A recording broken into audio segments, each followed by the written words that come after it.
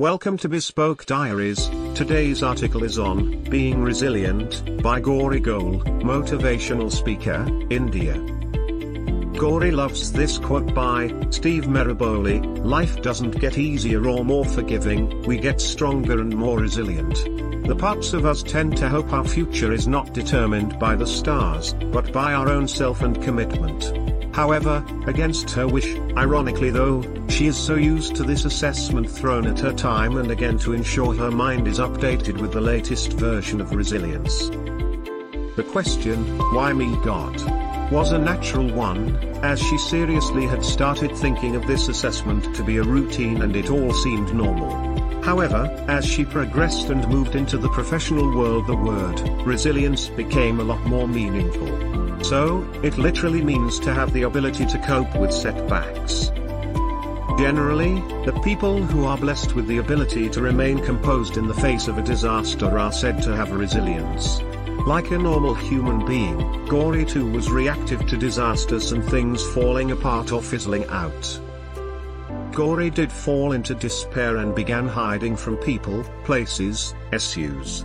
Yet a part of her kept telling her that she was not being helpful to her.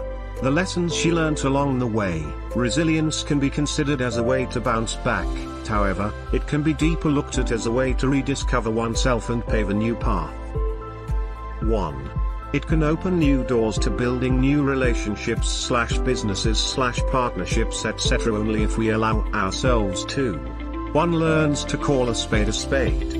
There's a plan to be prepared for the worst and the rigid threads are set loose. 3.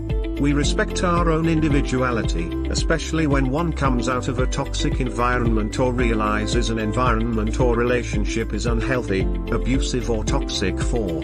One tends to recognize resilience as a vibrant quality.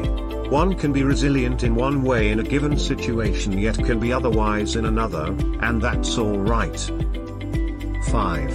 Being resilient doesn't mean you have a magic cloak to save you from evil or accidents. You are simply mentally a lot more aware of your strengths and weaknesses. One knows how to cope and recover well. Almost everyone suffers some adverse effects, such as emotional strain, throughout the journey of hard times, but resilient individuals manage to recover well.